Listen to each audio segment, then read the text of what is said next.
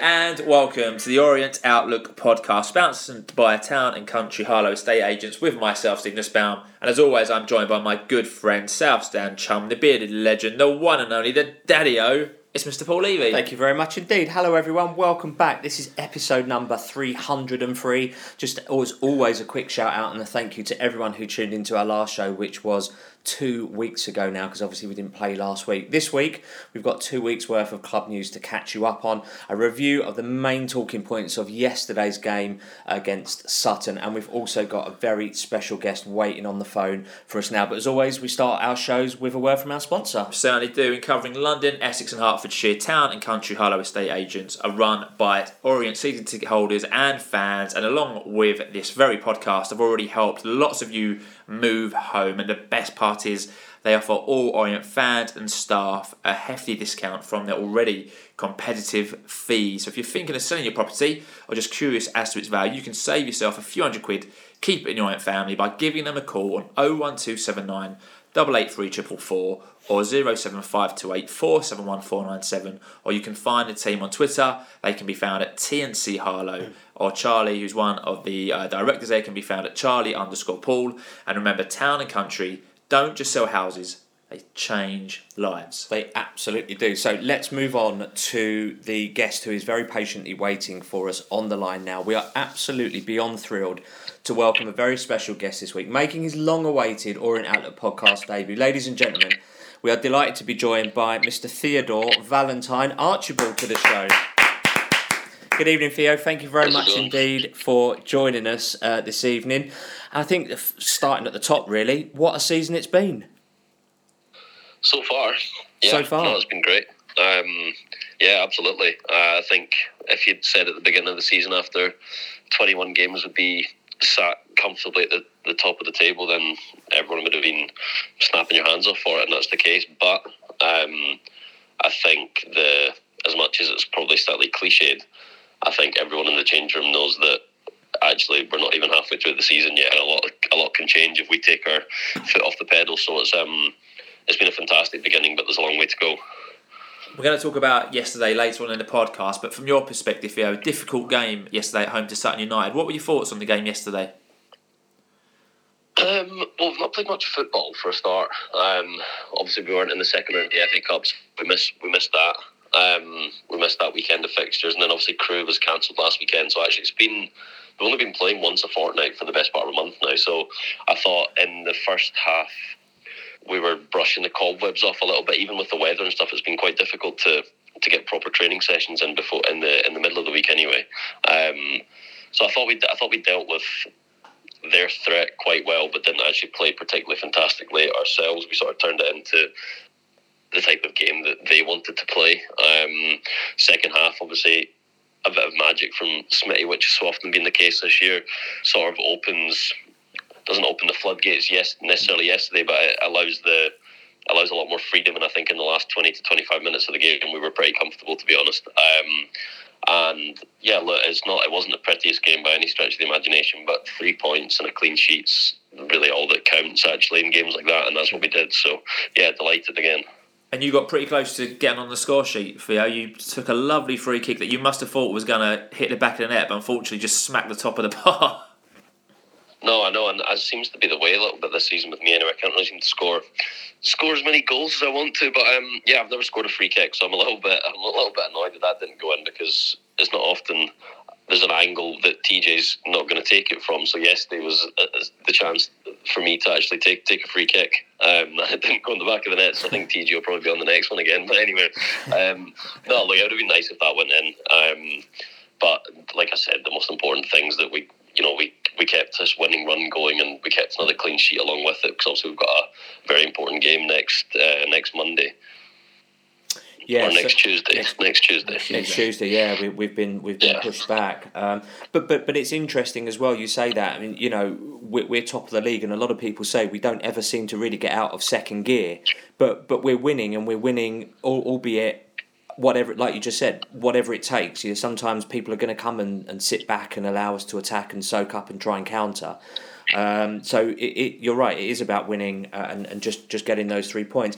But you see, you're playing on the left hand side on the right-hand side and Smithy on the left. Which side do you prefer, and are you sort of comfortable being where you are? Yeah, no, I really like. Under Kenny last year, obviously we were playing a different formation, so I spent quite a lot of the season playing at wing back, at left wing back, which again I don't mind at all. But when the gaffer came in March time and put me back out on the right, I felt that's where I feel most comfortable. I think, to be honest, that's where I enjoy playing the most anyway. Especially with the type of football that the manager's installed into us playing wise.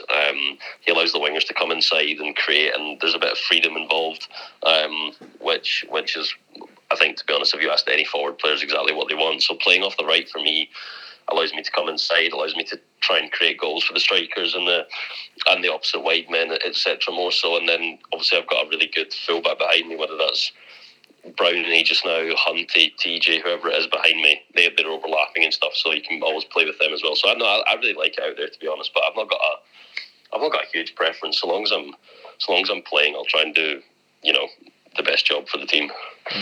There have been many memorable moments already this season for us fans, and we're not even into the second half of the season yet. Do you have a favourite moment from this season so far, Theo?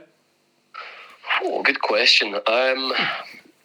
I think Rochdale away. The feeling at the end of that game probably felt like the most pivotal win of the season so far, just because how much pressure they put us under. We didn't actually play particularly well. The fans were right behind them the whole game. We had 2 or 3 chances, scored 2 of them, defended for our lives, and we come away with 3 points. And the sort of celebrations in the change room at the end of that game, and I'm sure there's going to be feelings like that closer to the end of the season, I hope, where the celebrations are even greater again. But the celebrations at the end of the game there, it just felt like a really important win for us. So for me, that's probably my highlight. But there's been a lot of great goals, and there's been a lot of really good performances to take away from. But yeah, in the first half of the season, I've got to say, I think our Rochdale away, the away support was amazing. The scenes when Omar scored the second goal, and it was a really good day.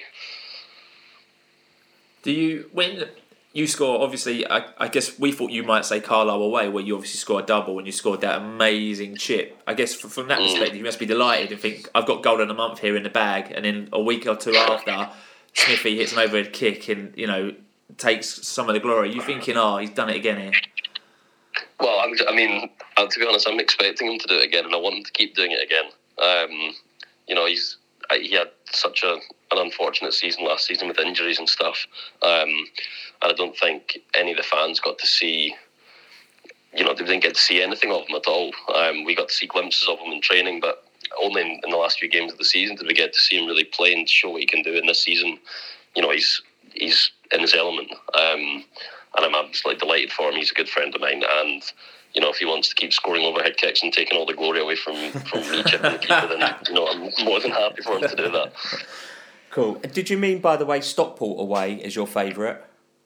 God, yes, that's exactly who I meant away, not Rochdale away. Yeah. Although Rochdale away was good as well, with Lawrence saving the penalty in the last second, but Stockport away is exactly who I meant. Thank you. Yeah, no, that's what I thought, because Omar didn't score in that one. It was Monks that got the goal in that one. So that's cool. Yeah. It was only a couple of weeks ago. Stockport away is who I meant. Sorry. A lot's happened since then, mate, hasn't it? Christmas dues and games and all these wins, Theo. They all just blur into one big win, right? Yeah, just blue team up north. Kind of got. Yeah. So we can really tell. I don't know what you know about the history of our club, and I'm not going to give a history lesson now. But we've seen some bad things at our club, and you can really tell when players are not quite there, and things aren't going so well. But obviously now we can really feel the good, the good factor at the club. You can see the players are enjoying playing with each other, and you can see that things are really gelling on the pitch. In particular, with yourself, you obviously joined us on Lincoln last season on loan initially. What made you join Orient? We've got a couple of questions around this, but let's start, I guess, at the beginning. What made you join us on loan last season? I think there was a few things. I had a really good conversation actually with Kenny and Joe at the time, and I needed to get out and play football. and the season was fast approaching. I think I joined the week before the season was starting, and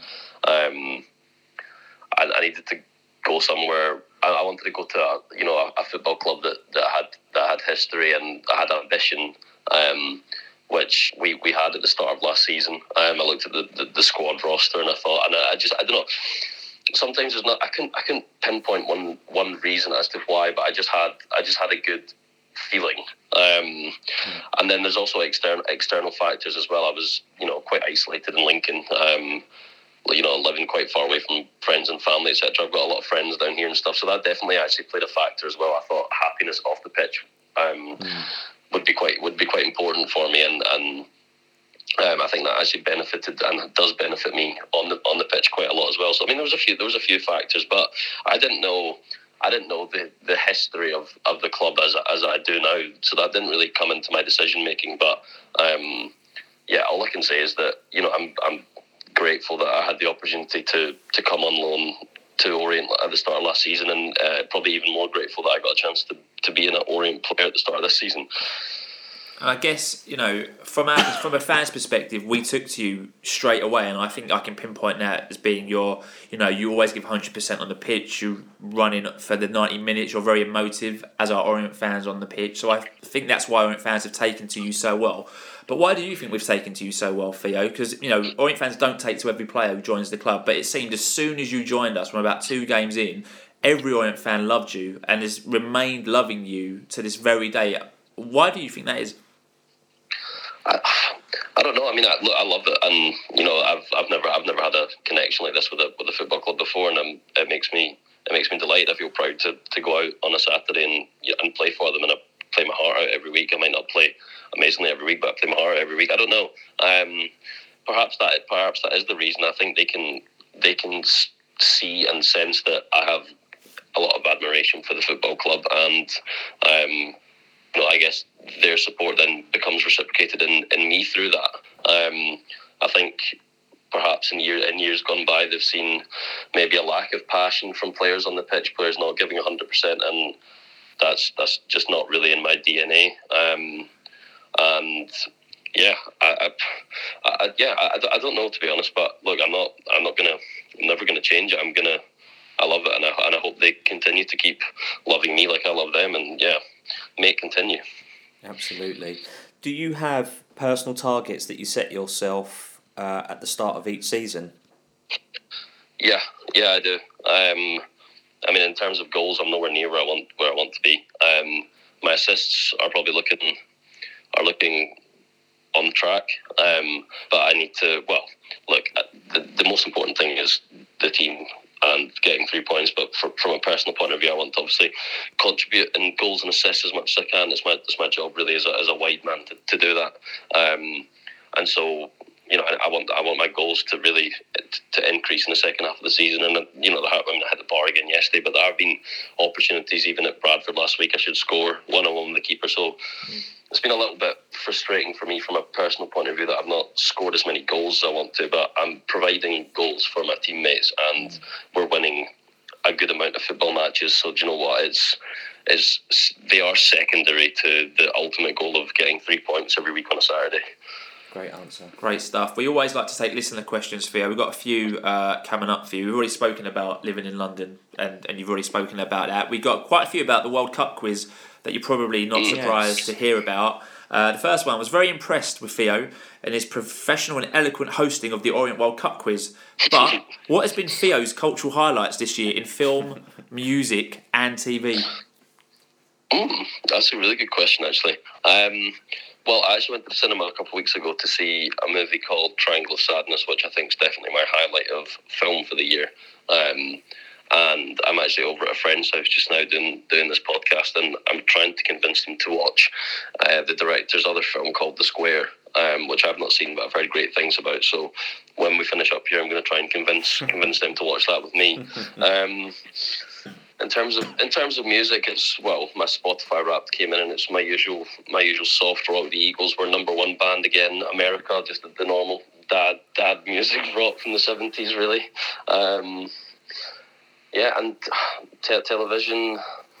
well, I mean, I feel like I've kind of got to say the World Cup, don't I? Really, especially after today's 3-3 draw, I've kind of got to say the World Cup's been quite amazing, and it's been enjoyable to have that on for the last month. So yeah. We had a question from your number one fan, Rory, who's actually based up in Scotland. He said... I know Rory well. Right. He's asked, what's the best thing about playing for Leyton Orient, and why do you like wearing the number 11? So I think you've probably covered why you like... the best thing about playing for Orient is. So why do you like wearing the number 11? Why that shirt number? I think it was always a positional thing to an extent. I mean, I know it doesn't really work like that in modern football, but I think historically the number 11 was always the outside left or the left-footed midfield player. And I suppose looking at players that wore number 11 shirt, people don't ever... My right foot's actually not maybe as awful as what people think. I just never use it. But Iron Robin always wore number 11, and I always found when I was younger I would always try and emulate things that he was doing by cutting inside and getting onto my stronger left foot, and I liked watching a lot of his clips. Gareth Bale the same. I just found quite a lot of left-footed players who played in my position or played a similar style of football to me also wore number 11, and it's just kind of stuck, to be honest. And so whenever I join a new club, I always see if number 11's available. And luckily it was, and I'm never going to change it. Cool. Well, if it's working for you, no need to change that, Theo. We got a few questions in, like quick fire questions, I think these are. So, best place to visit in London?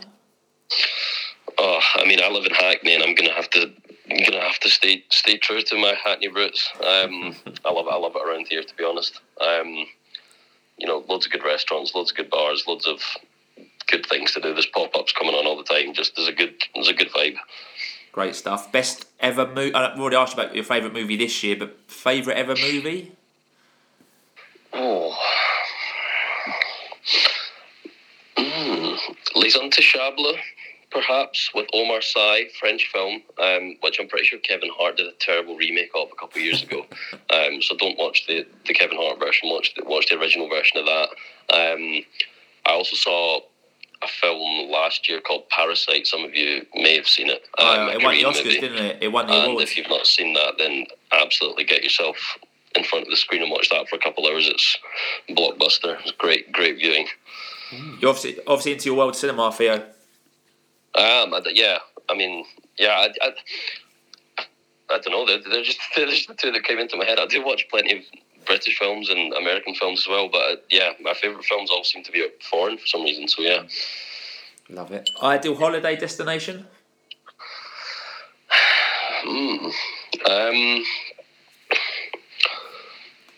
Well, I would say to anyone who's not visited Scotland, go and visit Scotland, but for me that doesn't count. So for me, I don't know, I've not got a specific holiday destination that I love, to be honest. I don't really go back to the same places. I like trying to explore new places when I can. But I've been back to Lisbon a few times. I love Lisbon. Really good food. It's a nice size. The people are really friendly. It's very pretty. So I'd probably give Lisbon as my answer, I think. And this is an interesting one. Biggest footballing regret, if you have one? Biggest footballing regret?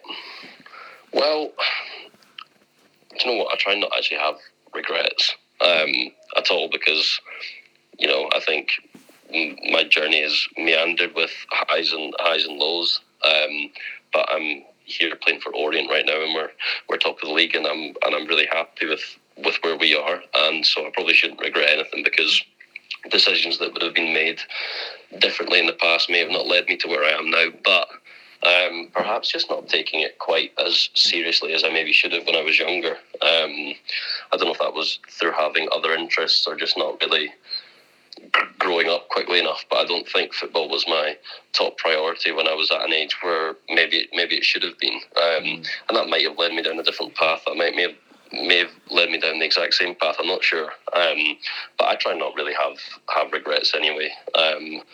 Maybe my regret from yesterday is not putting my free kick a tiny bit lower.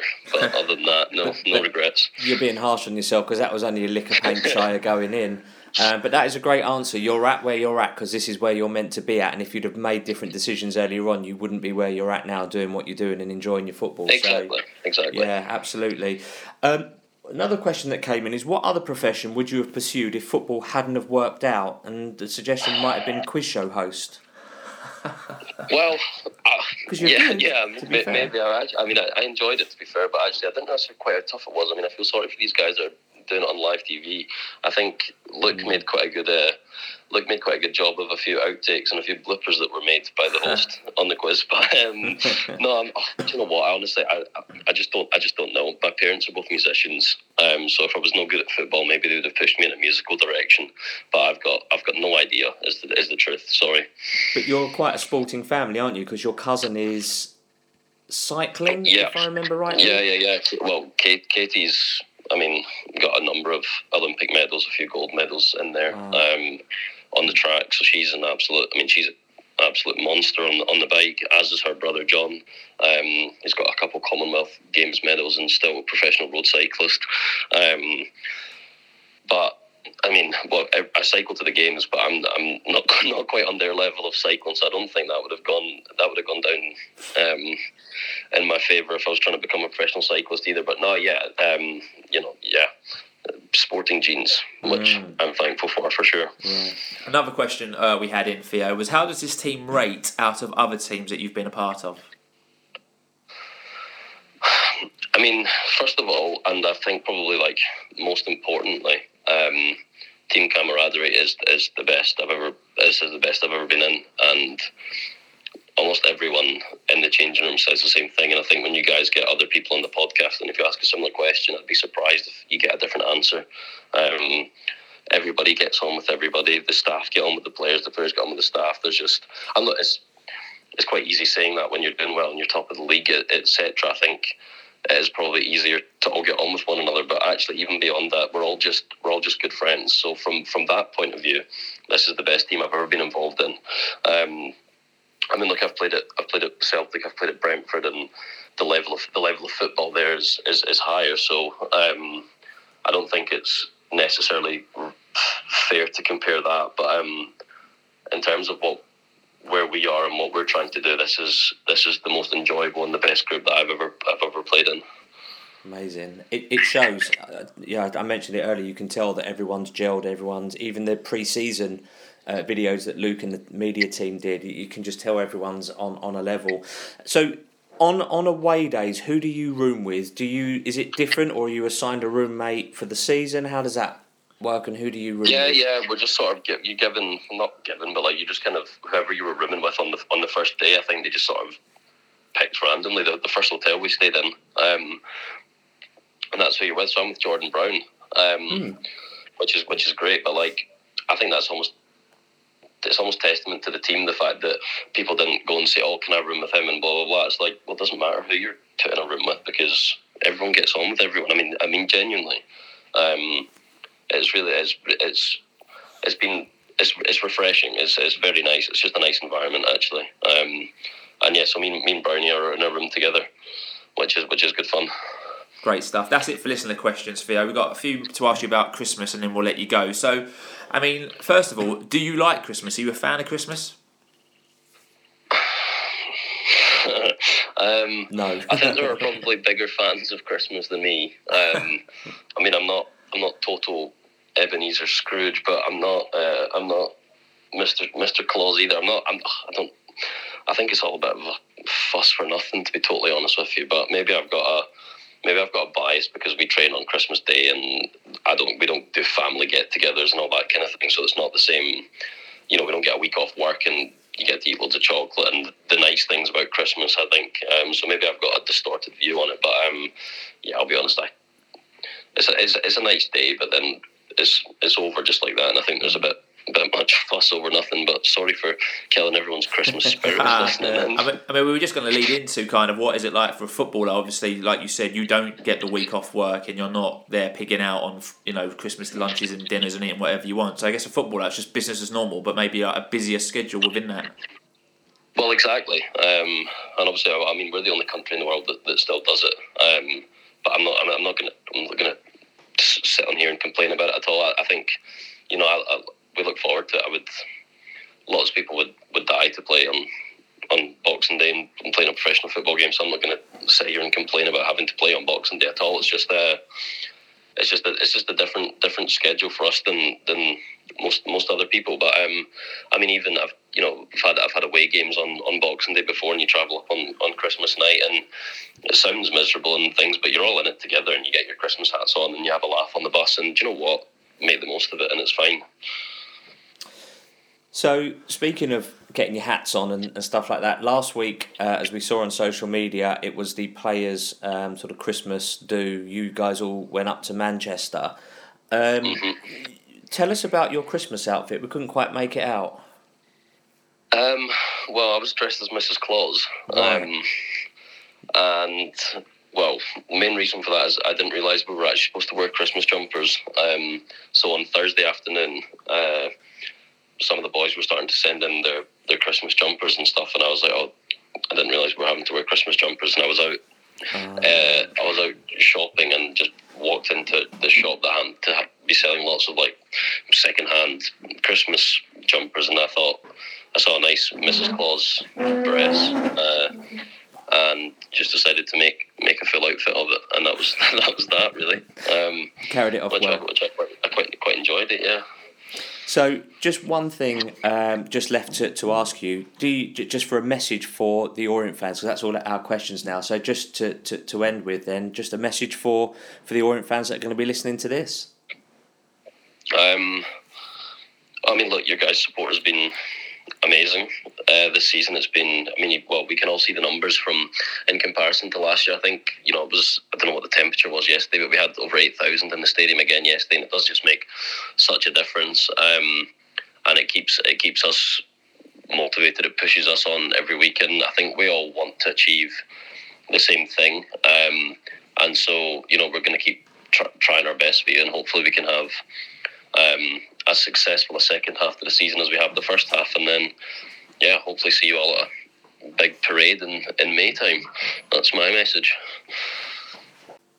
So thank you to Theo Archibald there, and thanks to everyone at the club for helping get that interview sorted. I thought it was great, gave some really insightful answers, some surprising answers as well. Very cultured. But really good, very sophisticated, very cultured, another great player and a great character as well to have around the club. So thanks to everyone for sorting it out. Hope you enjoyed that, and hopes that brings you a bit closer to Theo, which is what we plan to do, or hope to do, as a fan-led podcast. So, bit of Legende Supporters Club updates. Let's do that then. So, coaches to Newport County are leaving on Thursday the 30th of December. That's a 1 o'clock leave from the Supporters Club. £40 for adults, 37 concessions, and children aged 15 or under are just £20, but must travel with an adult. And then on Monday the 2nd of January, we're off to Northampton Town, fairly local. 3 o'clock kickoff for that one. Coaches are going to depart at 10:30. Adults are £29, concessions are 26.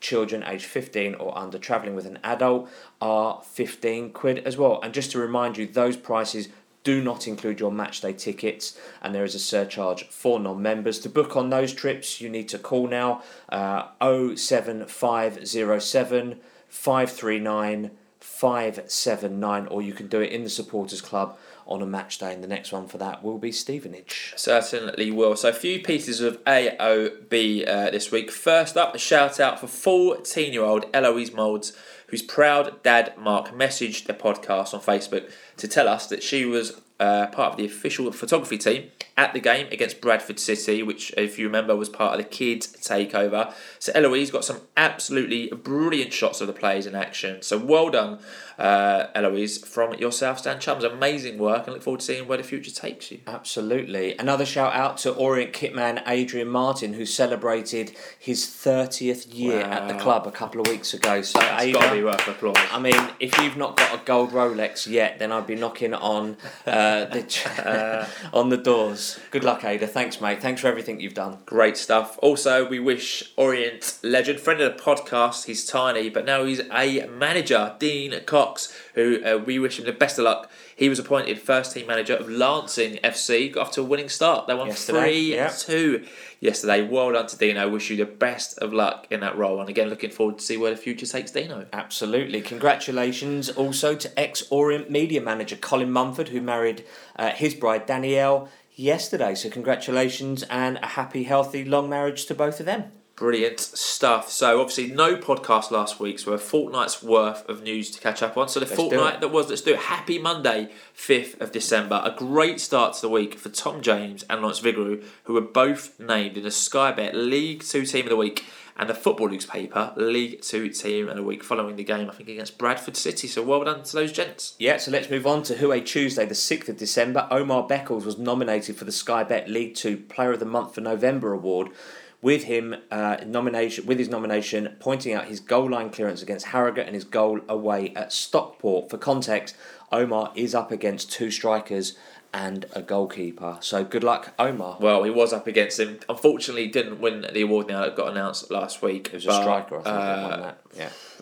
Whoever. It wasn't Omar Beckles, so it doesn't matter in the Outlook world. Also on Tuesday, Stephen Duke McKenna, George Moncur and Paul Smith visited the Acorn Children Ward at Whips Cross Hospital to hand out presents and spread some festive cheer. So well done to all of those involved. Great to see. Things you love to see. Wednesday the 7th of November then, the club announced young forward Dan Nkrumah has joined National League South outfit Welling on a 1-month loan. So good luck to Dan. December. Get some good game time. Yeah. You took us back in time to November there, but it was December indeed, my love. You certainly did. Also, back out in the community, Richie Wellens, Charlie Kelman, Rob Hunt and Olivia Worsfold, they visited charity partner Haven House. So great work again from all involved there.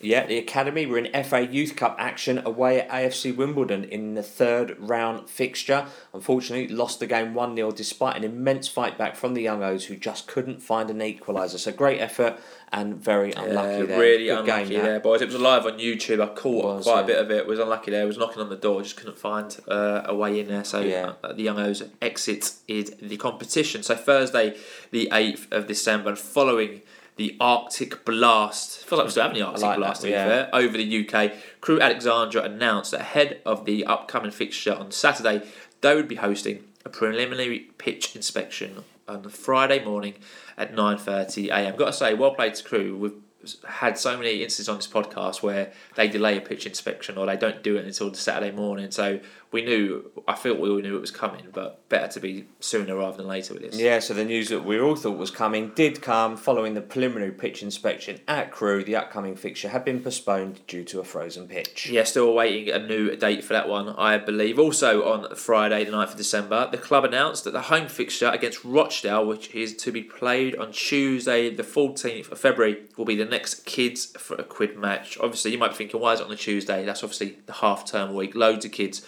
will be at that one. Hopefully get a really good atmosphere for that one. Be interesting because not all the schools break up at the same time anymore. I notice it's fairly staggered at certain parts. So it is between parts of Essex. Yeah, so it'd be interesting to see how well that all turns out. I think it's got to say sell as many kids' tickets as what they can. Yeah, so last Saturday, the 10th of December, even though we weren't in League 2 action, there were several fixtures that were played. We had an eye on second place Stevenage taking on fourth place Mansfield, and it was the best possible result for us as they played out a goalless draw. Yeah, good. So no ground was gained, really. Yeah, absolutely. Sunday, the 11th of December, and again, unsurprisingly, the ladies' team was supposed to be in action, but their match got postponed against Tower Hamlets. Surprise, surprise, due to a frozen pitch. So no football at all for the O's over last weekend. Yeah, Monday the 12th of December, so this past week now, it was a snow day as Orient snowmen were being built all over the country, and the club opened up voting for their November Player of the Month, including all players who had played at least 2 league matches, including at least 1 start, were up for nomination. Your views on... for me, I just, in our notes, I just put, I imagine it would be Omar Beckles or Dan Happy. Just because of the lack of game time, you haven't got a striker who scored loads of goals in that, and Paul Smith didn't really score many within November of that period. It was quite a few postponements. It was quite pretty straightforward. So I thought Omar or Dan would take that award just due to the defensive displays. Probably veering towards Omar again for that goal against because he scored. Yeah, I agree. It's a hard one because we only played 3 games. We won 2 of them, granted, but we lost 1. And everyone's putting in a shift, so it's a real tough. I wouldn't like to be the one if they came to me and said decide. I'd be like, whoa, you just couldn't. So Tuesday the 13th of December, then happy birthday to Orient chairman Nigel Travis and also to O's director Dave Travis. We hope you both had a great day celebrating. Happy birthday, chaps. Yeah, happy birthday, gents. Also on Tuesday, the club revealed its November Goal of the Month nominees as follows. Like Paul said, there was only 3 games Not many goals based on that. Nominee A was Paul Smith versus Harrogate away, which, if you remember, was his flicked header from the corner. Nominee B, controversial, George Moncur from the penalty spot away to Harrogate. Nominee C, Darren Prattley versus Stockport away at power header. I'll follow him wherever he takes me. And Omar Beckles, nominee D, versus Stockport away, hitting that rebound beautifully and sweetly. I think Prezzinho probably takes it for me. Smith was a basic header, although done well. I'm never going to ever say a penalty should be goal of the month. And Prezzinho's header was great, although for drama, it probably would be Beckles to see it come off the bar and then go in the back of the net. Yeah, that was a right behind well-struck it as an shot. Orient fan. So one of those two, I would imagine. Yeah, I agree with you. I'm not sure penalties should be included in the goal of the month unless something new or audacious is done, like someone tries a new trick and it comes off really well. Yeah, agree with you. For me, Prattley or Beckles, hard to say. If you're going to push me on it, I'd probably say Omar's goal because of the technique and being able to keep it down and him being prepared and reacting quick enough. But both were important goals that helped us to win a game. Both are really deserving. Yeah, see who wins that one then. Wednesday, the 14th of December, quiet day at the club, but CEO Mark Devlin tried to put a few worried minds at ease about the upcoming home fixture against Sutton for the following weekend. He tweeted, "The pitch has been covered with a heated dome to help prevent freezing for both the Tottenham Hotspur women's game this evening and the O's game against Sutton on Saturday. We are in contact with the council in relation to gritting local roads. Fingers crossed, it should be fine." Now, in hindsight, I was thinking, there's no way this game's going ahead. It's frozen in Leyton. From what I can see in Leyton, with a few mates who work down that way, it looks frozen as well. I thought, there's absolutely no chance this game is going ahead. Yeah, but it did. But it did, yeah, absolutely. I guess before we come on to that, there was a match played at Brisbane Road on that evening. Spurs ladies don't seem to be a very good team. They seem to be trounced every game they play. Maybe Brisbane Road's unlucky for them. They smashed 3-0 at home to Everton at Brisbane Road. The goals were on Sky Sports News on a Thursday morning that I watched. Really? Yeah. Shocking defending though. Really? Ladies. Come on, Spurs ladies. Thursday the 15th and Friday the 16th of December, 2 quiet days, no news to report, so let's move on to the big event, Saturday, December the 17th. Yeah, so it did go ahead, and before the game, as always, we ran a Twitter poll to find out how you thought the O's would get on at home to Sutton United. We had 221 votes, and you voted as follows. Only 5% of you thought Orient would lose this one. I was surprised by that, to be fair. Sutton, bit of a difficult bogey side. Historically, at points, been a bogey team for the O's. Yeah. Only 10% of you thought the O's would get a draw, and a whopping 85% of those votes thought the O's would come out victorious. As always, overwhelming. Thanks to everyone who voted on that Twitter poll. Yep, 2:00 the team was announced. Lawrence Figueroa in goal, Brown, Beckles, Happy, James, El Mazzuni, Prattley, Drinnan, Smith, Archibald and Kelman made up the starting 11. The substitutes for this one, Sargent, Ogie, Hunt, Clay, Duke McKenna, Satiriou and Wareham. Yeah, so that side saw only one change from the O's last starting lineup 2 weeks ago. Aaron Drynan replaced George Moncur, who missed out through illness, but Rob Hunt did return to the match day squad following his injury. So Biddy Legende, your thoughts on the team lineup when you saw that? Pretty much as expected. Obviously didn't know that George Moncur was unwell, but otherwise, yeah, I got 10 out of 11, I think, on my fan hub, so yeah, quite happy with that. Yeah, agree with that one. I thought Brown would keep his place at left back, no surprises there. Yeah, only surprise was really Moncur missing out. That did concern me a little bit, because when Moncur missed out in that number 10 role, or that number 8 role, whatever role that advanced attacking midfielder is, we've tried to put Paul Smith there, hasn't worked, and Paul Smith's been a lot less effective in that role, so I was hoping he wouldn't be moved into that 10 role. And when Moncur's not been in the team, we've missed that player. Whether it's been Smith who's replaced him, or Dryner's replaced him, or Satiriou who's replaced him, or we had to jigger out a formation. So I was slightly concerned. So I was hoping that Dryner would have a good game. I was intrigued to see whether Dryner would go up as part of a 2, or whether he'd be played in Moncur's role. So as long as they didn't mess around too much with Smith, I wasn't really going to be too concerned. But when I saw that, I thought, please hope that doesn't mean that you're going to play Dryner on the left now and you're going to put Smith in. No, I think it's about, there is a structure now, and it's about if one goes down, it's who's going to play in that spot, who's best suited to play in that spot, rather than having to rejig the whole thing now, which I think is brilliant. We could have gone flat 4-4-2 if we needed to, with Drinnan and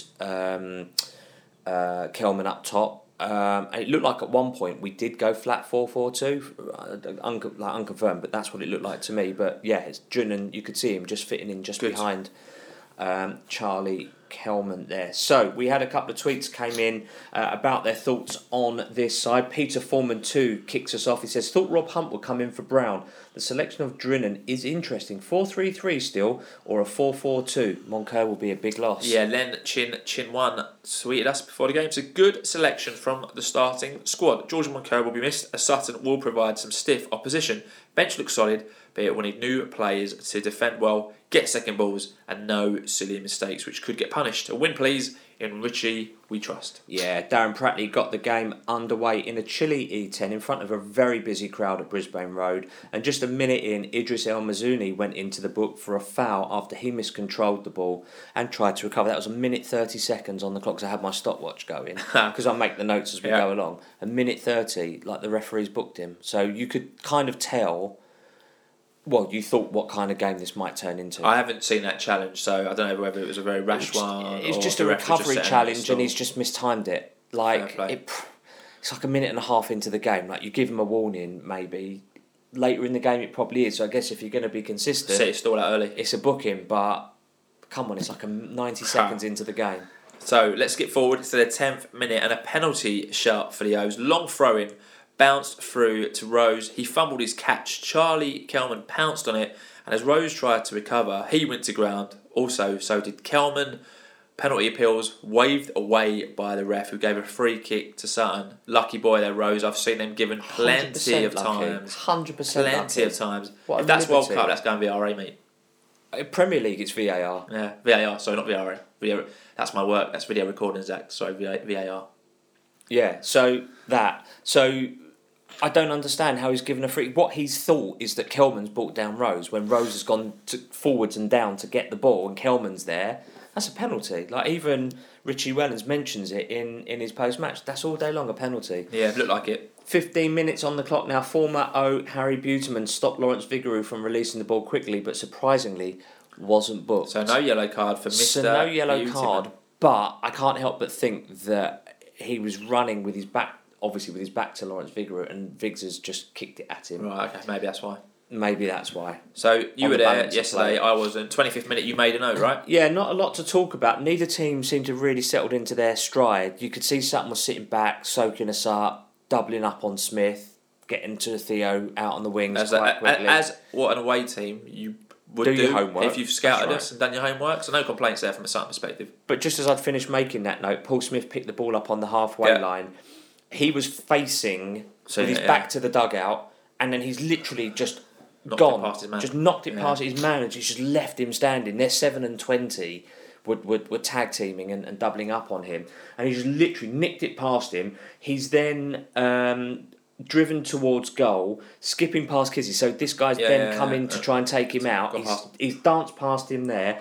His cross eventually found Charlie Kelman. Unfortunately, his effort went wide of the near post. Wow. Brilliant. What a bit of excitement. Brilliant. Yeah. That's what he can give you, which was really good to see. And the crowd would definitely livened up the crowd. 26 minutes in, an O's corner was cleared, and Sutton had a counter-attack on, 3-1. Yeah. But our one was Tom James, made a superb sliding tackle to prevent the attack. Well played, Tom James. It then eventually, by the time that they caught up, became 4-on-2. Still no good, but Tom James, if he'd have mistimed that would have been a yellow card, possibly a red as the last man potentially.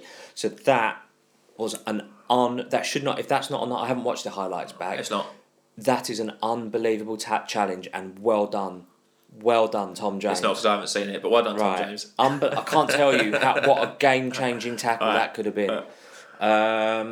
30 minutes on the half-hour mark, driving run from Charlie Kelman saw him fouled. It looked like it was in the box, but because we were shooting to the south, to the north stand to start with, but the referee awarded a free kick on the edge of the box, which is probably a fair. Now that wasn't our highlights, right? And I think Kelman doesn't get the credit he deserves, right? Because if that's Paul Smith, everyone's raving about that run, and I haven't seen that much in the post-match tweets about that run or much about Kelman. I thought that was an amazing run from Kelman. It probably happened so early on in the game that by the time the 2 goals come, people have forgotten about it. Half-hour mark. But, fantastic run there. Well played, Charlie Kelman. Theo Archibald stepped up to take the free kick. If you listen to the first bit of this podcast, which you must have done if you're listening to this bit, you'll know it hit the bar. Theo came very close to scoring, but unfortunately not to be his day. Great free kick. Great free kick, yeah. Literally a lick of paint off of going in. Fast forward then to the 38th minute. Superb work again from Paul Smith down the left as his cross ended up finding Charlie Kelman unmarked in the box. His first time shot was well blocked. They were definitely putting bodies in the way.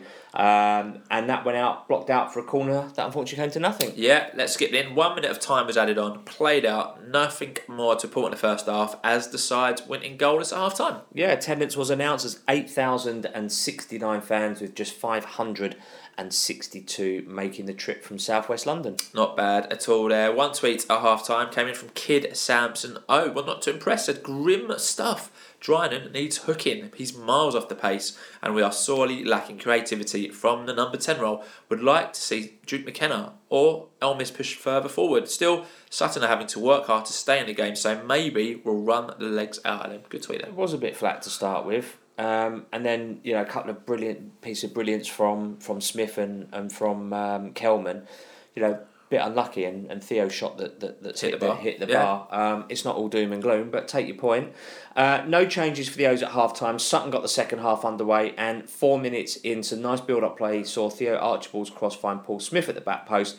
His header hit the back of the near post, with the linesman eventually flagging for offside. Yeah, so he did. 51st minute stopping play as some players were down in the box with head injuries from a set piece, and then shortly after that it was time for the first O sub as Darren Pratley had to go off. He was replaced by Rob Hunt, so that meant that Jordan Brown reverted to midfield and Hunt went to right back. That's a great example there of how adaptable the team is. It's not just a straight swap, but because Brown can play in various positions and so can Hunt, either on the left or the right. Yeah. Moving his players around, so not causing too much chaos with his substitution. So Tom really James stayed at left back. Yeah. Basically, where Rob Hunt has been brought in as the left back. Yeah. He stayed at and Tom, because Tom was doing actually quite well. I think it was one of his better games, to be fair. 61 minutes on the clock, so just over the hour mark. Paul Smith ended up breaking the deadlock with a superb strike. The ball pinged about. Eventually, Idris El Mazouni intercepted the ball. It came to Charlie Kelman. He slightly miscontrolled his touch, but it ended up falling back to Theo Archibald, who fed the pass wide to Smith after Baldwin failed to control it. And our little number 7 drove across the box, made some space for himself and fired his effort past Rose in the Sutton goal, making it 1-0 to the Mighty O's. What a piece of magic out of nothing. He's just taken 2 touches, taken it nice and wide, found himself a bit of a gap because he was starting to get crowded out. There was 3 or 4, as you see on the highlights reel. Bang, far right corner. Brilliant goal.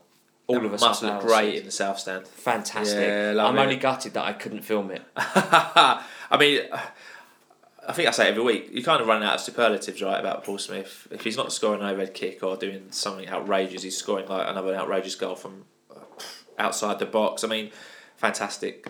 Favourite bit about that is the Sutton play is the keeper just looks at his defence and his defence go, what can you do? What can we do? We had everyone marked. He's just put in the top bins, mate. We can't do anything. Yeah, so true. Yeah, so true. Amazing, great strike there from Paul Smith. What a season he's having. Long may it continue in the second half of the season. So 66 minutes then, second Orient sub as Idris El Mazouni was replaced by Craig Clay. That's sensible. Makes sense to me. Because he was on the yellow from so early on. It's not worth risking him. 1,000,000%, yeah. And Craig Clay is a very appropriate substitution there. Since we've scored, Sutton have made some changes. There's a bit more urgency about their game, pressuring us a bit more than they were in the first half, especially as they're now 1-0 down. We made our final sub as Paul Smith was replaced by Ruel Satoru in the 76th minute. Yeah, I mean, that's why it's so important, isn't it, to get that first goal? Because ultimately, once you get the first goal out of nothing, then they've got to change their game plan to come at you, which obviously leaves you gaps to go and exploit, and it becomes a much more open game. So that's why players like Paul Smith are so important. They can get you goals out of nothing. And get you ahead. And I think that was a good substitution as well. Like, he's done his bit. Let's not knacker him out. He's been managed. He had injuries, terrible injuries last season that saw him miss swathes of it. So, yeah, good. And there's lots and lots of football to come. I thought Ruel did well weeks. When he came on as well. He looked quite industrious as well. Really good stuff. 1 minute later, then 3 minutes later, 79th minute, the O's made the game safe, made it 2-0 as Tom James took a long throw in into the box. Paul eventually came to Craig Clay. He crossed it in, and the off-balance Alistair Smith miscut his clearance totally. was halfway on the floor, and the ball amazingly flew past Rose. Don't know how he's done that. To double the O's lead. We've been quality this season, right? And I can't dispute that. But boy, oh boy, have we had some luck. Yeah. Right? With some misses from opposition, with Viggs making some amazing saves, with all the team, Tom James, Paul Smith, all of them scoring some amazing goals. That's another stroke of luck. When you're up there, they go in the back of the net. Had we been in bottom place or mid-table, Smith would have hit that and it would have hit the bar or gone over the bar. Or would have gone out wide or something. Or would it even happen? Yeah. When you're top of the league, these things tend to run with you, which is why I'm convinced that, we are going to comfortably probably end up going up. I don't want to jinx it, but we've had so much luck already this season. How dare you it's speak amazing. Like that? How dare you speak amazing. Like that? So 2-0, game pretty much done after that point. Yeah, that's right. 89th minute, Theo Archibald, our guest this week, picked up a yellow card for walking away with the ball and then throwing it away. One of the Sutton players said foreign films were rubbish, and Theo didn't like that. He must have said, like, what are you listening to on Spotify? That's rubbish. But no, I just felt that was slightly unnecessary. That was an unnecessary booking. That is his 5th yellow card, but that doesn't count now because the 19th game has been played, and now it's 10 in, I think, 30 games now. Hopefully he doesn't pick up another 5 in the next 11, hopefully. 5 in the next 9. Yeah, absolutely. Yeah. So, apart from that, 6 minutes of time went up on the ball. Nothing further to report. The referee blew the full-time whistle as the match ended with an Orient win as Brisbane Road was rocking all over the world. So some fantastic stuff there. Richie Wellens was interviewed after the game. That currently isn't on YouTube, and due to time constraints and having Theo on the podcast, we're not going to get to play his post-match interview this week, but thank you to Dave Victor as always for sending that over. Very interesting though, very honest again from him. We said we were a bit ring rusty, we haven't played for a couple of weeks. The lads had a Christmas party last week. We've not been able to train properly because obviously the training ground's been under snow, so they've had to make alternative arrangements, as has every other club that's affected by snow. But he was just kind of really rationalising why we looked a little bit ring rusty to start with. But I thought he made it right. Darren Prattley had a dead leg, which is why he came off. So hopefully he's going to be okay. Hopefully Monks will be back for, we've got 10-day break now because we're not playing on Boxing Day, so not until we play Stevenage, so should be enough time to get those that are fit and well back. As I was walking to the ground, I saw Adam Thompson. Hopefully he's not, I didn't speak to him, but hopefully he's not too far off coming back. And Georgiou, Jaden Sweeney was there, and someone else who I can't remember, but it's not really that important. Okay. But yeah, so it was very interesting. So it's on the club's app. If you have the club's app, you can listen to it. Is it? Oh, brilliant stuff. All right, so league tabled in. Obviously, the O's are still top. Played 21 now, won 16, drawn 3, lost 2, a goal difference of plus 23, and we're currently on 51 points. Interestingly, it wasn't much of a League 2 football. The only other game was Barrow against Swindon. Didn't impact us, so it means we are 7 points clear of second place Stevenage. We are also, this is ridiculous, 16 points clear of 4th placed Swindon, and we also have a game in hand over them. Things you love to see. What a Christmas this is going to be. That's got to be 6 games that we lose that they win before you even start. 4th place, yeah. Yeah, absolutely. Before you even start thinking about dropping down. Yeah, so Bearded, Legende, your views on Sutton United at home yesterday? Yeah, not a game that will really live that long in the memory. We started slowly. We didn't really have a flow or rhythm. Sutton set up to defend, sit back, soak it up. They should have had some bookings. That bugle was fouling and rolling around like he'd been shot by a sniper. I think Craig Eastman as well was a little bit like that. Beautyman, I thought, was probably, with a different referee on a different day, probably fortunate not to get a booking for blocking Viggs, although he may not have intended to have done that, so that's probably the payoff there.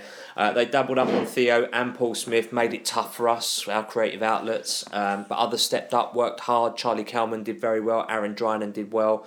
Towards the end of the first half, by what we've mentioned, Theo's hit the bar. Charlie's had a couple of good opportunities. He's put them wide. Paul Smith's given their right-sided players a really torrid time. Sutton defended well, didn't offer us anything going forward. They had one counter-attack, I think, the whole game. I don't think Lawrence Vigouroux made anything more than 2 routine catches. I don't think he'll really have a more comfortable game if he tried. Great goal from Paul Smith. Dan Happy, again, superb. Marshall, Bugle, absolutely superbly. Omar Beckles as well, assisting there and doing his bit.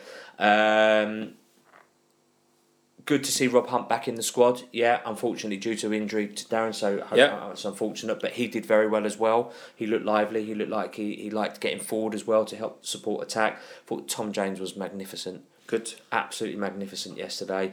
And we're top at Christmas, only been second place once this season. Oh, good stat. And that's when Stevenage played a game when we didn't. So they had a game in hand over us. So it's only 1 week out of 21 game weeks have we not been top. I don't remember the last time, and I haven't looked up the history books that I've got as to when that might have been. But we were talking, I was talking to some fans yesterday about what the lowest points that someone's gone up in League Two. So if there are any statos out there that can help us with that would be very much appreciated. I'm sure there must be. So statos get working. There's only 25 games left, which is 75 more points. Yeah. We'll see. We'll see. Your views? It's going to be short and sweet this week because I wasn't there. Yeah, I mean, Sutton United always potential to slip up, right? Yeah. So horrible opponents, weather, rustiness. Could have gone on a different day. You know what Orient are like, but again, deliver clean sheet, decent performance. Could have been more. Like you said, Vigouroux had to do nothing really. I wasn't there, but it felt like that goal was coming. It didn't feel like a surprise to see it go from 0-0 to 1-0. So fantastic. Paul Smith, what can you... Like I said, there's only so much we can say about him on this podcast. And I think Gab Sutton, annoyingly, who's got a massive reach, done a tweet this afternoon just saying like he's far too good for League Two. He's only there because of his injury record, which is probably true. So I think for us, we just got to enjoy him while we've got him because he seems every week to get more and more plaudits. And when he's putting goals in like that, I think that's going to happen. And I think it's very important that we keep calm in January because he is bound to get linked to some big move. It's only natural that the best players from League Two will get linked to the biggest clubs from League One and maybe some Championship clubs. So I'd be amazed if players like Vigouroux and Smith and Happy, who are all out of contract at the end of the season, unless they announce something this week to say they've signed new deals, I'd be amazed not to see him leave, but to see him not linked with any transfer activity. And it's very important that Orient fans stay calm in January because we've got such a good set of players. It's bound to happen. I also think Idris, and you was on an Ipswich vlog about a week and a half ago, which I watched. Very good, by the way, Mr. Levy. Thank you. Ipswich are starting to lose now. They lost yesterday to Wickham. They were like running away with it. Plymouth have now well on top of them. Ipswich are starting to draw games they were winning and lose a bit now. Yeah, it's only gonna intensify Ipswich desire for Idris to come back from a fan base perspective. So again, really important to keep calm under what is going on at the moment because our best players will get linked with other clubs. Idris will get linked with going back to Ipswich because it's natural. But Ipswich have got two players that are out that are coming back from injury. One's back any time now, I think that Ipswich guy said, and one's probably slightly longer. But hopefully they will be looking to bring in Championship players. Hopefully, yeah. So that they then can push back up. You're right, Plymouth are 2 points ahead, played the same amount of games. Sheffield Wednesday are 2 points behind them.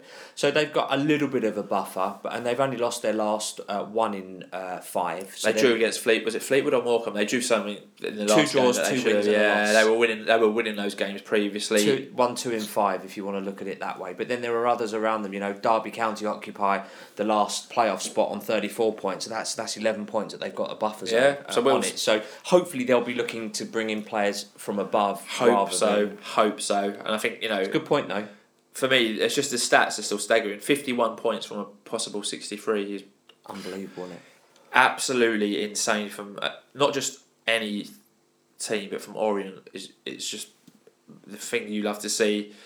Absolutely insane season. Some wonder goals already, and we've not even played half the season. Yeah. Make it out what you will. Yeah. Long may it continue. Love it. Absolutely agree. Just looking about the games in hand and all the stuff we've got going on, it's just can't remember a season like it. Even when we got promoted out of the National League, don't even need to look at games in hand at the moment.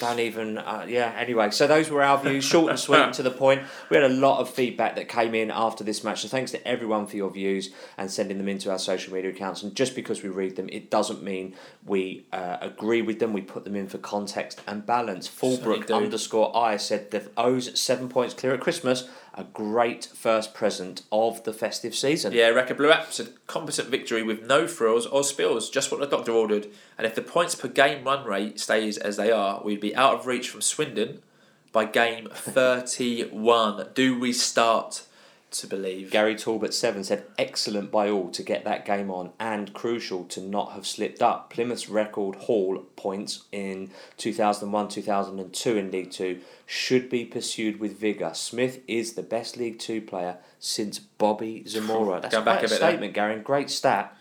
Going back a long way there. Casey Adams, LOFC. Go on. Sorry, just to come back on that point. Well done to the ground staff, Colin and the ground staff, and everybody involved with getting that game on. And thank you to Spurs for the warm egg dome, the dome tent thing.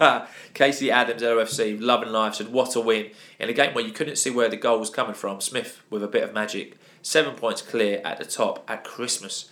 Doesn't get much better. Richard J. Bourne said, hard work victory, another cracker by Smith, who is unbelievable. Jordan Brown is like a Craig Clay from seasons ago, an unsung hero who does a good job in different positions. Bang on the money, Richie. Great Bang point. on. And a bit of an unsung hero, Jordan Brown, because he's a midfielder that's slotted into right back superbly, and he likes to get forward as well. Great point there, yeah, well done, Richie. Paul Redrum said very professional performance against a very awkward team, but I wish after the second goal went in, we went for it a bit more, but super happy with being 7 points clear, up the O's. Trousers Techno said a 2-0 win, but not one of our better performances, which lacks some fluidity in our passing and movement. 7 points clear at the top, however, and 16 points clear of fourth place, so what's not to like? Exactly. Emmy Baker, 2001, said terrible ref today about an anti-footballing team like Sutton. Put them to bed. Big result. Good point. Dan Alton 2590 said hardly scintillating, but it didn't have to be. You know what sort of game Sutton are going to give you, and the hard pitch only added to that already difficult task. But once we've got ahead, it was plain sailing. As important a win as any of them. Big one, ticked off, we move. Yeah, that's right. Absolutely. Dirk Turk kept it short, kept it sweet, said an easy 3 points as they will come. Move on quickly to the next. Orient_Ed said, seemed to be missing something in the first half, but we clicked into gear eventually. That little magic man does it again. Over 50 points, top of the league, and 16 points clear of everyone into the playoffs places. An exciting time to be an O. Merry Christmas, everyone. I think last season we finished on 58 points total. This season we've got 51 points. And we're not even halfway through only the 7 season. points away from last season's points all, which is an absolutely ridiculous stat. Steve Chaplin 4 said solid win against limited opponents. Class from Smith yet again. But a shout out for Brown, who was tidy at right back and in midfield when he moved there. Lots of love tonight for Jordan Brown. Yeah, agree. Absolutely agree. Painting Orient said a solid performance against a tricky side with great adaptability from the likes of Jordan Brown. Missed a little bit of Monks' magic in the first half, but a class finish from Smithy made it all much smoother than my return train connection. Yeah, so lots of problems with the central line yesterday. Well, there were rail strikes. As well, yeah, lots of difficult trains there. Frank Beavis, great stat from Frank here. Just had a look at the league table from last season, and we have 4 more points from Forest Green had after 21 games up the O's. And if you remember, Forest Green Rovers could barely muster a win for the last 15 games of the season, and they still went up pretty much as champions on the last day of the season. So make of that what you will. Yeah, Len M4 said, could have easily been one of those days with the ref and their anti-football, but the team never stopped grafting and got what they deserved by the end. Certainly did. O's fan basics very comfortable. Not a lot to beat, and we didn't exactly wow anyone, but we do not look like letting in a goal, and we have class players who you know will get one. It's a good point, because we defend from the front. Charlie Kelman at times was just racing to close everything down. Driz was doing that as well. Smith and Archibald as well. Everyone was looking. So you defend from the front, it makes it easier on the back four all day long. E10 Newman said, decent performance and a great goal by Smith. I do hope, however, that even though Rob Hunt is fit again, Jordan Brown will still be selected in the first 11. He's done brilliantly since he came in. Yeah, Les LK52 said a really solid performance, especially without our star man Moncur. Every player contributed. We started the game slowly and finished it like an express train. Just wish we could start a little faster. No complaints. Brilliant performance. And Paul Smith, wow, what a player. Paul Skinner 88 said, a dirge of a game, but results matter. We were dragged down to their level for most of it.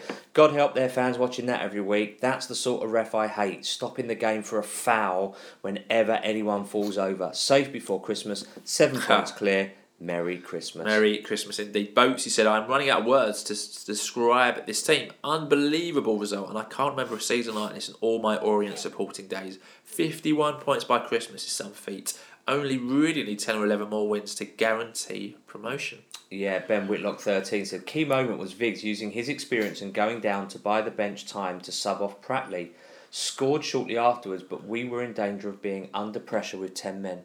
Yeah, good spot that. Good spot there by Ben. Phil VZ1 said, having gone to such lengths to get this game on, it was important to win it. Sutton did not offer much. Big physical team with a manager from a distant era. It was a scrappy match, but we dug in to win comfortably. Fantastic strike from Paul Smith. SR Barber 1986 said, another professional performance. Sutton didn't really trouble us, but we were solid enough at the back before another tremendous goal from Smith opened them up. After seeing what this league offers, I can't see how we don't go up this year unless we get a major build-up of injuries. It would have to be something fairly catastrophic, but this is Orient, so you never are there until you are there. I thought this was a really good tweet coming up here. JB Foreman 002 said, it looked so routine for us to win.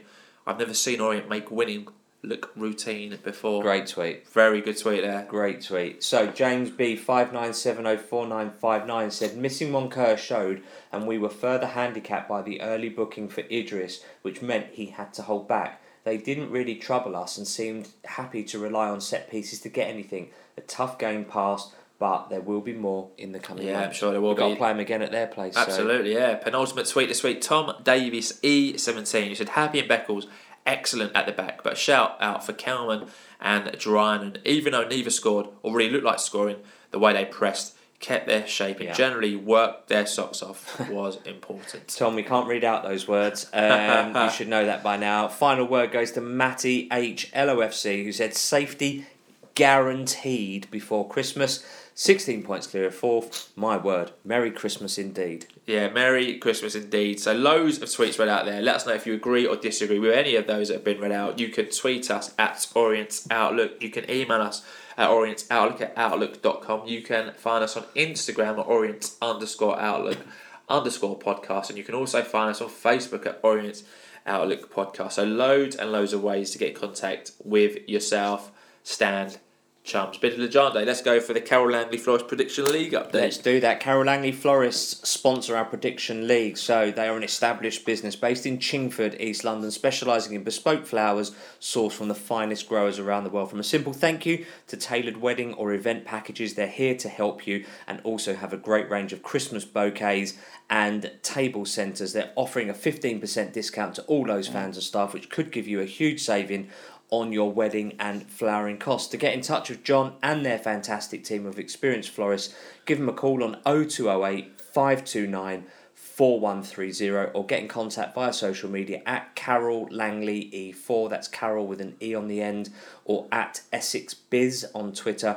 They're on Instagram, Carol Langley Florist, or Facebook at Carol Langley Florist. Yeah, lots of correct predictions in this one. Lots of you predicted 2-0 without a scorer and get 3 points. We had lots of you who also got 4 points. So M8XYL, Ryan JD52, Ian Hutchinson, Wingsmad, East London Exile, That to O's Fan, Gorillas 1985, The Authentic Gaz, Waller Ad, Ben Porter, Tommy Atkinson, Nick Clark, all got 4 points. A lot of points dished out. It means that the top of the prediction league on 30 points already. Smashed last season, didn't they? I think last season was like 36 points, the eventual winner. So he's only got 2 more correct predictions to get. That Toulouse fan, again, with a correct prediction. He got 4 points on Saturday, so well done.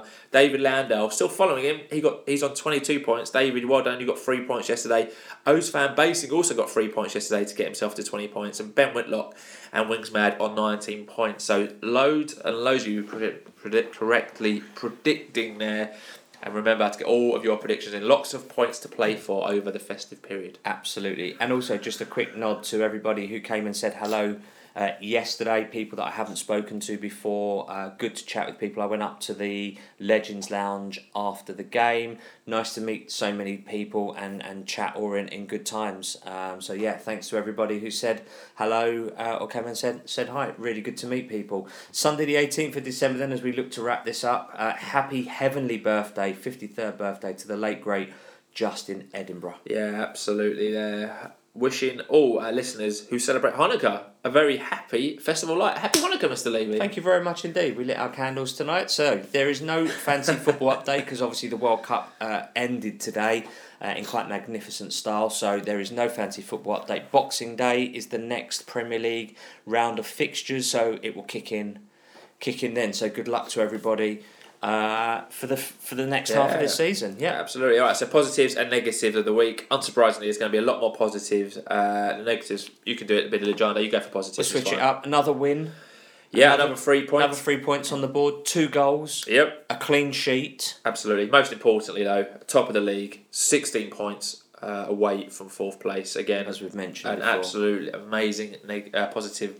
To have only negative for this week, unsurprisingly, would be George Moncur missing out through illness. Haven't got another game now for a good couple of days. Hopefully, he can beat his illness and be back in the team for that one. So, Carol Langley, Florist, Hero of the Week. We mentioned them earlier, but we're sweet. No Twitter poll. A straight award going this week. Could have been a number of players. Do you know what? It would have been interesting to see this week. You imagine Paul Smith would have won it. However, seeing all those tweets about Jordan Brown, I think Jordan Brown might have nicked it back. It would have been tight. Not going to be a player this week. We're going direct to a member of staff. So, ladies and gents, Hero of the Week is Colin James and the ground staff. Everyone involved with getting that game on yesterday. Thank you very much indeed. Absolutely. So, the upcoming fixtures in. So, next week's fixtures, next fixture, home to Stevenage. Don't forget, this has been moved from Boxing Day, so please don't rock up to Brisbane Road on Boxing Day at 3 o'clock because you'll be bitterly disappointed. Instead, rock up on Tuesday, the 27th of December, and don't forget, this one kicks off at 12:30. And look sharp out there, everyone, because this one's going out live on Sky Sports. Yeah, wear all your Christmas presents, or show off all your gear. Yeah, top of the table clash this one. Obviously, if you listen to this, you'll know Stevenage are currently second in League 2. They didn't play this weekend, so hopefully they'll be a bit ring rusty because I don't believe they're going to play yet now until they play us. So correct. Richie spoke about us being rusty. They're going to be even rustier than us. Hopefully we go. I mean, if we beat them, we'll pull away from that second place team, and then people really, really will start believing. So a massive game. 54. That'll put us 10 points ahead of them. Look forward to seeing you all down there. Like Paul said, always great to meet new listeners and Orient fans. So if you see us, please come and say hello. We love meeting new faces. Loved it. Jack Coates, get tweeting, mate. You know what that's about. I don't know what that's about, so... no, I'm talking to Jack. I know, but you nodded at me. No idea. So sponsorship reminder then? Yeah, let's do that. Don't forget, if you're thinking of moving home, keep it in the Orient family. Save a few quid by using trusted estate agents, Town and Country Essex. Call them on 01279 883 444, or you can call them on 07528 471 497. They're also on Twitter at T&C Harlow or at Charlie_Paul. Yeah, so that is it. Thanks for joining us for episode 303. So after a break last week following the postponement at Crewe, the O's were back in action as we beat Sutton United fairly comfortably thanks to Paul Smith and an own goal as we remain top of the league for Christmas, and games don't get much easier than the visit of Stevenage, who are up next at home. They'll be fresh. They'll be keen to close the gap on us on Sky Sports, like we've said. That's followed up with tough away trips to Newport and Northampton Town, all in the short space of 7 days. So let's hope we are talking about a win in our next podcast, which we are aiming to get out on the evening of Monday, the 2nd of January. That should probably say they don't get much harder. I know, but I quite like it when we were saying much easier. They get much easier than that. Cheeky, Stevenage, we love you. Not. If you're listening on iTunes, please subscribe, give our podcast a listen. It really does help us to be found by other fans of other clubs or other fans, other Orient fans who aren't connected with us yet. It does really help. So if you could subscribe, give us a follow on whatever podcast app that you listen to us on. A review would be extra special, cherry on top. We very much appreciate that. So if you're listening on SoundCloud, Spotify, TuneIn and Stitcher, add us to your favourites, and that way you'll have all the podcasts available as soon as we upload them. We're also on all smart speakers and the Fan Hub app, so listening to this podcast has got even easier. If you've got an older relative, a loved one, or an Orient chum who you think will be interested in hearing what's going on at Orient, grab their phone, download the podcast for them, and pass the pod. Yeah, so a massive thank you once again to Theo Archibald for making his Orient Outlook podcast debut. Thank you to the club for sorting out that interview. We hope you all enjoyed that one. And as this is the final Orient Outlook podcast of 2022, thanks to everyone who who has listened this year, engaged with us on social media, said hello at matches, or had any interaction with us. Obviously, we do this off our own backs. It's very hard work. It's very time consuming, and if no one was listening, then it wouldn't be worth it. So we still continue to get loads of listens, loads of engagement, which makes it very all worth it. So thanks to everyone this year who has interacted with us. So like we said earlier, back with episode 304 on Monday the 2nd of January. So that's the day of the Northampton Town match. That'll be coming to you live from Orient Outlook Podcast Towers, and that will have all the information and views that you could ever need over the festive period. But we look forward to hearing from you, and as always, keep calm, stay safe, have a very Merry Christmas and a Happy New Year, and listen to the Orient Outlook Podcast. Just one quick thing that's just come to me. I rounded it up so beautifully. You absolutely did, but it's just come to me that if you get stuck and need to listen to something Orient related, we have a huge back catalogue of interviews that you can refresh yourself with. So anyway, we're signing off now. Happy New Year to you all, and up the O's. Happy Hanukkah.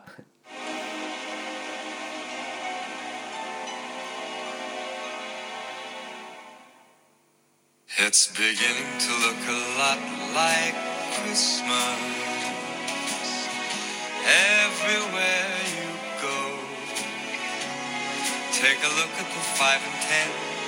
It's glistening once again with candy canes and silver lanes that glow. It's beginning to look a lot like Christmas. Toys in every store, but the prettiest sight to see is the